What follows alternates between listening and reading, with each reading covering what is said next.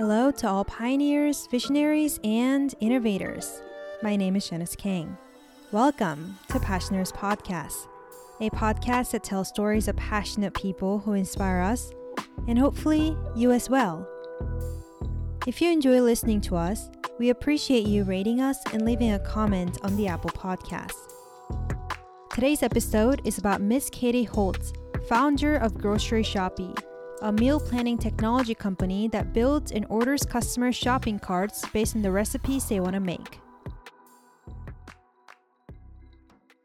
My first question for you was, a lot of people who are listening to this podcast are college students. So could you quickly describe how you are like in college?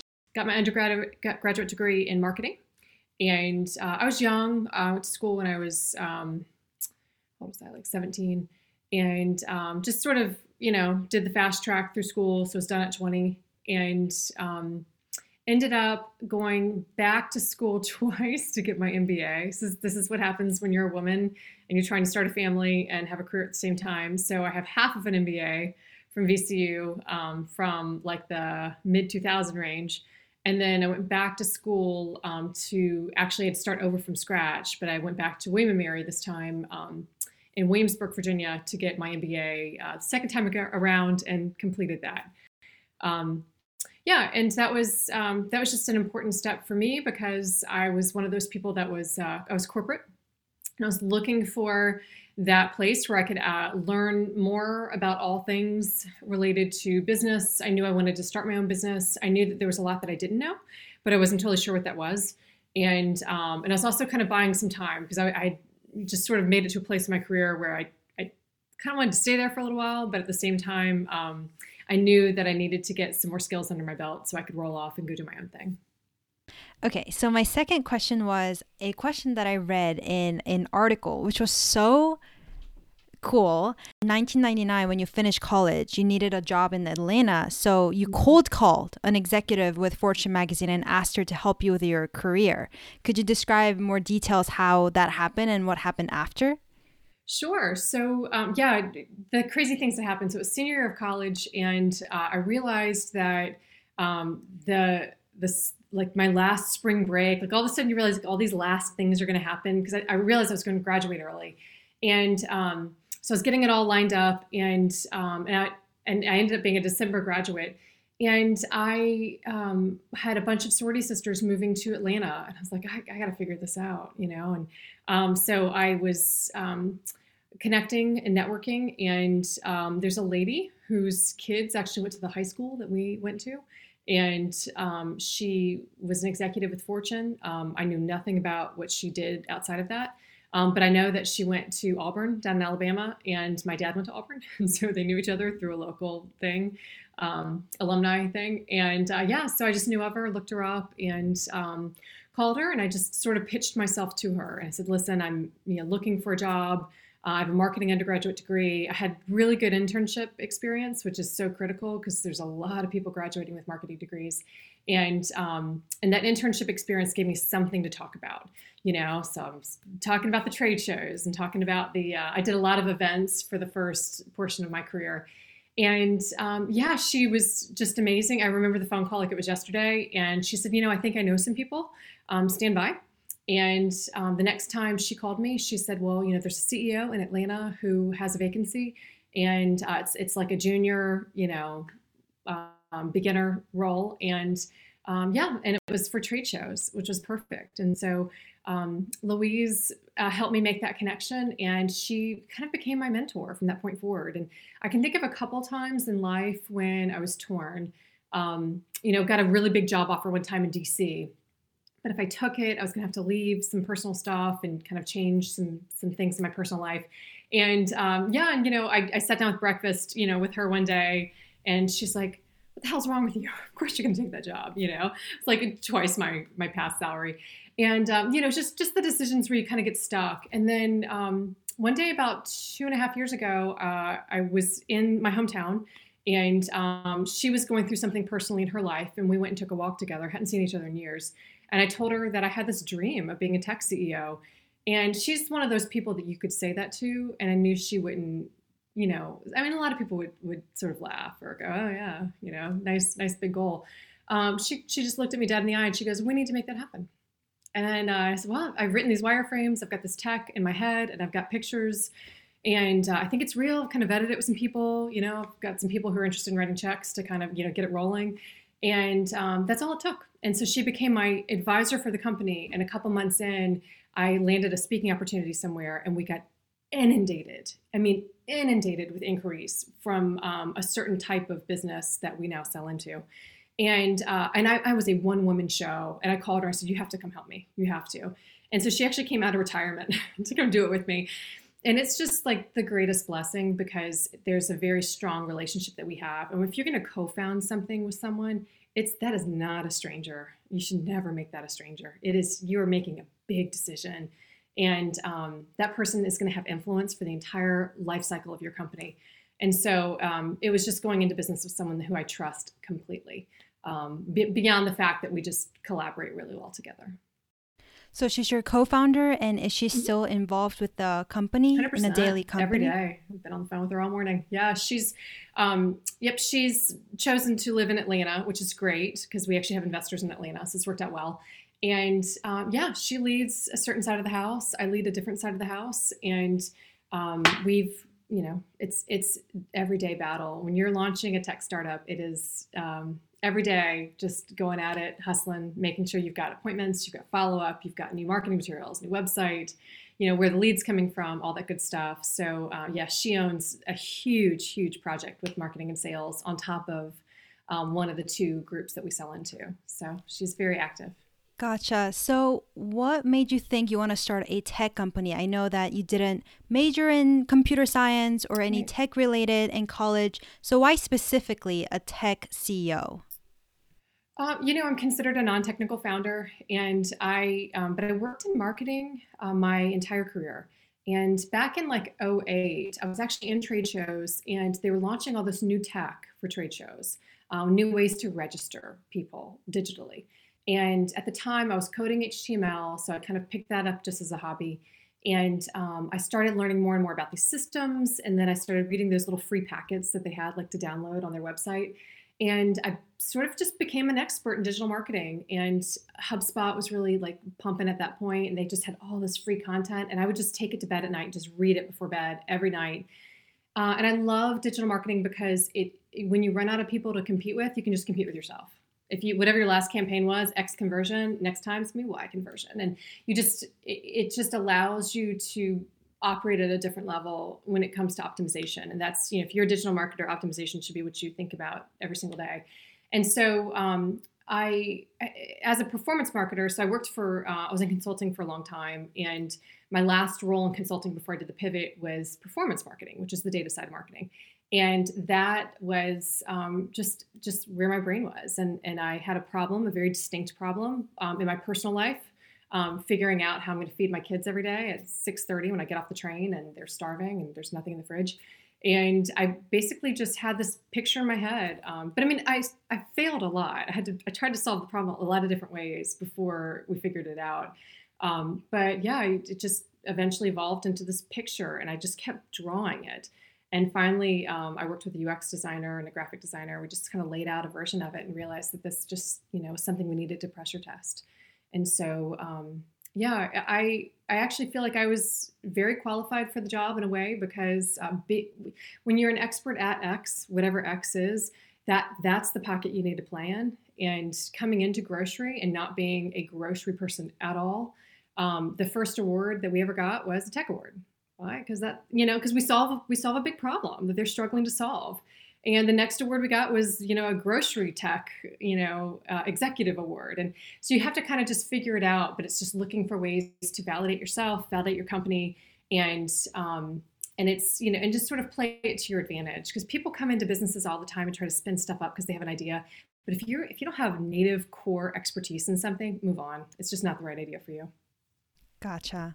And you told me all about the entire step of how you have your co-founder and how you work with other people to start this company. So before kind of coming back, was there a specific point in life when you knew that, this is the problem, I need to solve this? It just didn't go away, really. when I moved to Chicago, I had an 18-month-old and a husband who traveled full time. And I was just struggling with the same problem of, I didn't have the time on Sundays anymore to do meal planning. And, as soon as you have a child, like you just have no free time. And so all the time to, figure out what I was going to make and jot it all down, go to the store and shop for it, come home, put it in the fridge. And all that was gone. And so that problem just never really went away. And that became the problem that I kept trying to solve in Chicago. And I remember I had a lot of the working moms would say, oh, Peapod, it's so great. It's so great. Just order Peapod online. And I would open it up on my computer and when I got to the office, but I would never check out because I would just stare at the screen. I'm like, I don't know what I want to make. We just had tacos last night. So here I am putting taco shells in my cart. I'm like, I do not want tacos again. And that creativity became the problem. The problems evolved a lot. So even after we wrote the initial wireframes that became the prototype, things have evolved tremendously. I mean, recipe content's free on the internet. Every second, it's fresh recipes on the internet. And so you're now, the grocers aren't just trying to compete with like the low bar, they're actually competing with the highest bar. I mean, Pinterest, Facebook, Instagram's constant recipe content on top of every other provider out there that has subscriptions, et cetera. So not only did we have to create something that truly answered the need of the shopper, which I would argue the shopper has been lost in this whole math equation of businesses trying to figure out how to get in touch with shopper marketing dollars. But we had to then allow it to evolve quickly. And so customer discovery was massive and key in that path. Now that you told me that, one thing that I really want to ask was that you said you're super busy. You had this 18-month-old child, baby, and Sunday you didn't have time to make food. But how did you make the time and fuel that energy and frustration to start something? Because usually people say, I don't have time, I'll just work harder, or I'll spend less time with my kids or work. How did you do that? I was actually getting my MBA too. When you want it, you just want it. I was finishing my MBA. I think I had one semester left, and I'd already written the wireframes. Oh, but truly though, it's funny. It all comes flooding back. I had a mentor who I had done some contract work for years ago, earlier in my career, and he was the one that kept turning on the deadlines. And he's like, once I pitched him, he's like, yeah. He's like, let me see it. And I said, okay, let me work on that. And he's like, no. You have till Friday. And I was like, okay. He goes, and don't put more than 2 hours in it, the whole thing. It's just prototypes. And so, I sort of had to, if I wanted his attention, I had to hustle. And so you just figure it out. And there's something about, starting a business where your weekends really aren't weekends anymore. And you just have to let it go. And you have to go, there's a day when it'll all, repay. But I was embarrassed on Christmas. I was diverting emails so they didn't hit. But you just because things had to get dealt with on Christmas Day. We're in tech. This is people grocery shop on Christmas Day. You do what you got to do. And so but I will say too, when the fire burns inside of you to pivot and do the next thing, you have to be smart because you have rent and cars and insurance and all these responsibilities you have when you're adulting. But at the same time, if you can do it off the side and prove it and then pivot, it's just, it's a dedication and it's a commitment that you make to yourself for your future. So could you tell us about how Grocery Shoppy works and the problem you have described pretty extensively? So the solutions of that problem. Sure. So Grocery Shoppy answers a problem where the meal planning is not offered within the shopping environment at the grocery level.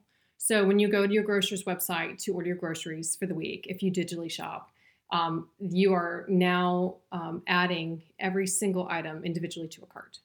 And even if they have recipes on their site, the clickable tech is third party, it's disconnected. It is off of the journey for actually shopping for groceries. You have to find another link, dig into it, start creating your lists, etc.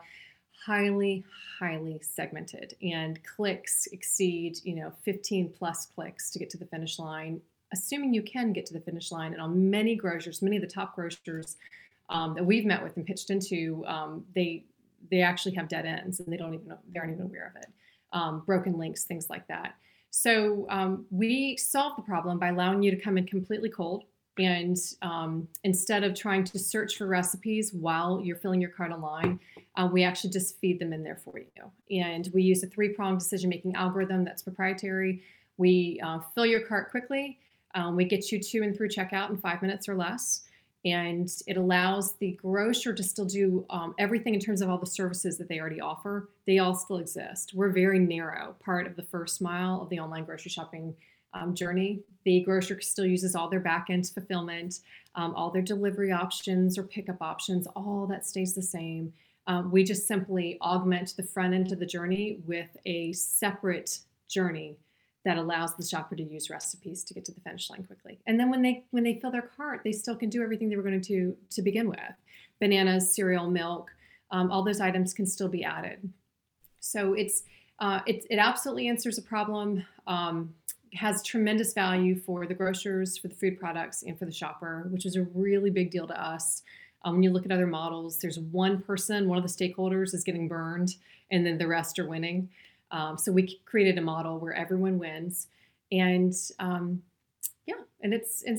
been a really exciting ride. So the delivery and actually placing the order is the grocery is doing that. It happens within their e-commerce. Gotcha. So we actually drop into their e-commerce platform. And if they built it themselves, we work with them directly. If they built it with an e-commerce platform, we then go partner with them. Gotcha. That makes sense. Mm-hmm. You quickly mentioned the word first mile. And could you briefly explain that to listeners, your approach to first mile versus the last mile? When it gets to your doorstep. And, we're part of these conversations all the time. And the grocers are like, I just got to get those groceries to those busy moms like as fast as we can, right? Well, I can do it in 2 hours. Well, this group can do it in an hour. We'll pay a premium to get to you in an hour. And we started running all this, our own research. And we have almost well over 1,000 people that we can pulse survey. It's a private group. And we're like, is this true? Do y'all really care that much about how quickly your groceries get there? And we didn't hear what the industry was saying. We heard that it was the first mile. That was the problem. It was getting the groceries into the cart. 3 out of 4 shoppers who go to online grocery shop quit before they make it to checkout. And that is a disgusting amount of lost revenue. That's also an insane amount of really, really frustrated shoppers. People who are just sitting there in the moment going, oh, great. So what am I going to do now? Right? Guess I've got to, get, takeout or whatever. Plan B has to now be formulated because plan A didn't work. And that should be the bigger problem that people care about to address. If you solve that problem, the money comes with it, right? And so, the journey to first mile allowed us to think through what is the single problem that needs to be solved? How narrow can we make it? And then how tight can we address the problem and let it fit and get that product market fit within the marketplace? And so it took an extensive amount of customer discovery. I mean, you really started with the shopper first, and then we just had to evolve into meeting with the grocery execs. And once you meet with them, then now it's time to start talking to product people on the e-commerce side. What does the product look like? How are we going to build something that drops in? Is that even possible? What are the barriers to that? And so the ball just kept going forward, but we built a company culture that's rooted in customer discovery. We constantly, just today I have 2 surveys that are live. We're constantly pumping survey data out there, or surveys to gather the data and make sure that every assumption, every toggle, every feature, the elements that we monetize, the way that we monetize, the value back to that shopper, making sure we're always answering her problem. How do you want to receive your recipes? Right? That's a big question. And you're going to get a different response. The response is going to vary if it's a boomer or a Gen X or Gen Z, right? And then whose response takes precedent, right? And so you're just constantly trying to make sure that you have all the information on what the shopper really wants. And then you have to start A/B testing to figure out how are you going to pressure test it and answer in your tech, because you can't do everything. But I will say too, just the element of customer discovery, I mentioned it a couple times. It is, we did an incubator here in Charlotte 2 years ago, and it changed our model. And I would say that, for those who are thinking about tech and building your own tech company, doing an incubator that is rooted in customer discovery as just a core competency was the most amazing way to spend our time. Myself and our CTO, who's also one of our co-founders, he and I, we actually met there. And he had his own startup. He'd already exited once, and he was building a second one. And we just ate it up. I mean, they teach you everything you thought you know about how to run interviews and really capture unbiased, content back from potential shoppers, buyers, et cetera. They just completely train you from the ground up on how to run the interviews, and it turned out to be an awesome door opener for us as well. So during that response, I heard you say that you need to have a focus group, and it's also hard to select your focus group. From my research, I see that Grocery Shoppe targets Gen X and Gen Z, which is our age group.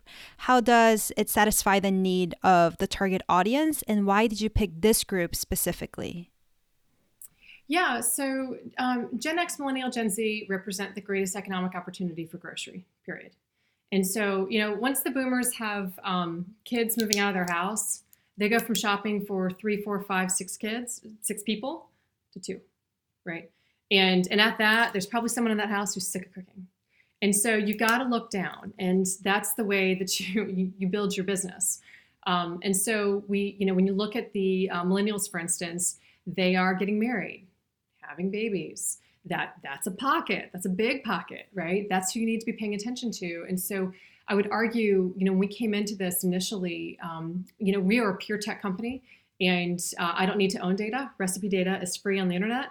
There's plenty of ways to get yourself recipe data that's very high quality. And so finding that path was important to us. But until we found that path, we were looking at syndicated cookbook content. And, it's the recipe data that's out there. It had the beautiful photography, the nutritional data, everything we needed. And it was surprising for us to really dive in and start pumping our private group for feedback. And, people aren't using cookbooks. They want bloggers. And, there's a whole conversation around food bloggers. And, what does that look like? What's the quality of the content? What's, how do you make these decisions on who you work with and who you don't? But we just realized that we needed to cater down to the younger generations. And then as we began to pulse the boomers as well and understand what they were doing, they were actually picking up on a lot of the trends of the Gen X and millennials. They were using their phones in the kitchen. They were querying recipes, just the same way you and I do. And so they weren't as aware that they were sourcing from food influencers, but they were. So, using cookbooks less and less. So, you just, again, it's just discovery, and you have to let yourself, and the spirit of discovery is people are going to call your baby ugly, and you have to be totally okay with that. And I sat through customer discovery incubator with people that did not want to ask the right questions because they were so afraid someone was going to tell them that it was wrong. And they'd already invested, $10,000 in a prototype. It's like, you can do, time is money. And if there's a problem, find out now. And so, so we really took it very seriously, and just constant conversations, unbiased conversations, people who don't know us, and it just changed the shape of the company completely. Gotcha. So how do you respond if someone's tell you that, oh, you're grocery shopping, your early stage, it's pretty ugly? How do you respond to that? Well, you don't, the spirit of customer discovery is you don't ever tell them what you do at all. So they can't know that I wrote technology. When I get on the phone with them, I just simply let them know that we're working, on customer discovery. And at the time it was part of UNC Charlotte. And I just would like to interview them, capture their feedback. And, the grocery executives were the ones that kept going, okay, so what do you do? You said tech, what do you do? Because everyone's looking for emerging technology in grocery. But everyone else, you just get on the phone and you just start asking questions. And I said, so, tell me how you grocery shop. Oh, have you shopped online? You have. How did that go? Didn't go well? Why not? And you just keep digging and digging and digging. And you just take copious notes. And then you kind of scroll back through your notes and go, okay, so you said you find recipes. Where do you find recipes? Do you pay for those recipes? You do. Why? Is that a lot of money to you? Would you pay $5? Would you pay $10? You just keep going and going. And I mean, it came to the point where I would go as long as people would just sit on the phone with me. Because you're just gathering so much unstructured data that you can mine down the road. And I mean, we mined it for marketing stuff. We mined it for just to try to better understand like core problems. It's hard, as you build. It's hard because you start to get, time fills in the gap from where you started and that feedback that gave you your roots, and you have to keep your roots. And because all of a sudden as a young company, you go, oh, we're making money over here. But is that, a deterrent from where you began? And are you abandoning your roots? So yeah, discoveries just always takes us back. And that's why we do it. Now we use obviously, digital surveys versus phone calls, but it's more efficient for the most part until we do focus groups. But yeah, so it's just a way for us to stay really connected, and we're always surprised. We built a prototype last week, and what I thought we needed was completely challenged by significant amount of data that came back from a busy mom group that we had surveyed, mass audience, and data wins. That's what we do. So it's just awesome too, because it allows you to have sort of a guide for what you're doing. I remember being back in my corporate days and telling executives, we don't guess anymore. We have data. You don't have to guess. You don't have to imagine or wonder, or just, pick one. We don't do that, but it's amazing how that still happens a lot. Closing out, I have one last question, which is that could you tell us one of your favorite quotes that you identify with your way of life and why? One of my favorite quotes. What I always have said in my head for 20 years is you can only go as far as you push. And I'll tell you that as a woman, as a middle child, figuring out that there are no barriers, there is no ceiling. You just have to keep pushing, and it is work. But there's no limitation. I have a 10-year-old daughter. I tell her this all the time. The only limitation is yourself and the amount of sweat you're willing to put in to accomplishing a goal, whatever it is. The first mile solution that Grocery Shoppe provides is a good example of a solution to problems that many shoppers face today. It is also a good example for aspiring entrepreneurs to look at the big picture and focus on an aspect where others overlook. It's a solution where both the customers and sellers are happy. The customers spend less time searching for foods for their recipes, grocery stores generate profits, and Grocery Shoppe acts as a bridge aiding the transaction to go smoothly. To learn more about Ms. Holtz and other Passioners we have interviewed in this podcast, and to see behind the scenes of how we create each of our episodes, follow our Instagram at Passioners Podcast. Thank you, Ms. Holtz, for coming to our show today. This episode is researched, edited, and produced by Janice Kang. The episode art is by Mara Heek. Social media photos and descriptions are by Claire Hems. We use original music by Chiazo Agila. Next episode, Mike and I interview Kristen Cotton, founder of the nonprofit Porch. Passioners Podcast tells the stories of passioners and their journeys. My name is Janice Kang. Thanks a lot for listening.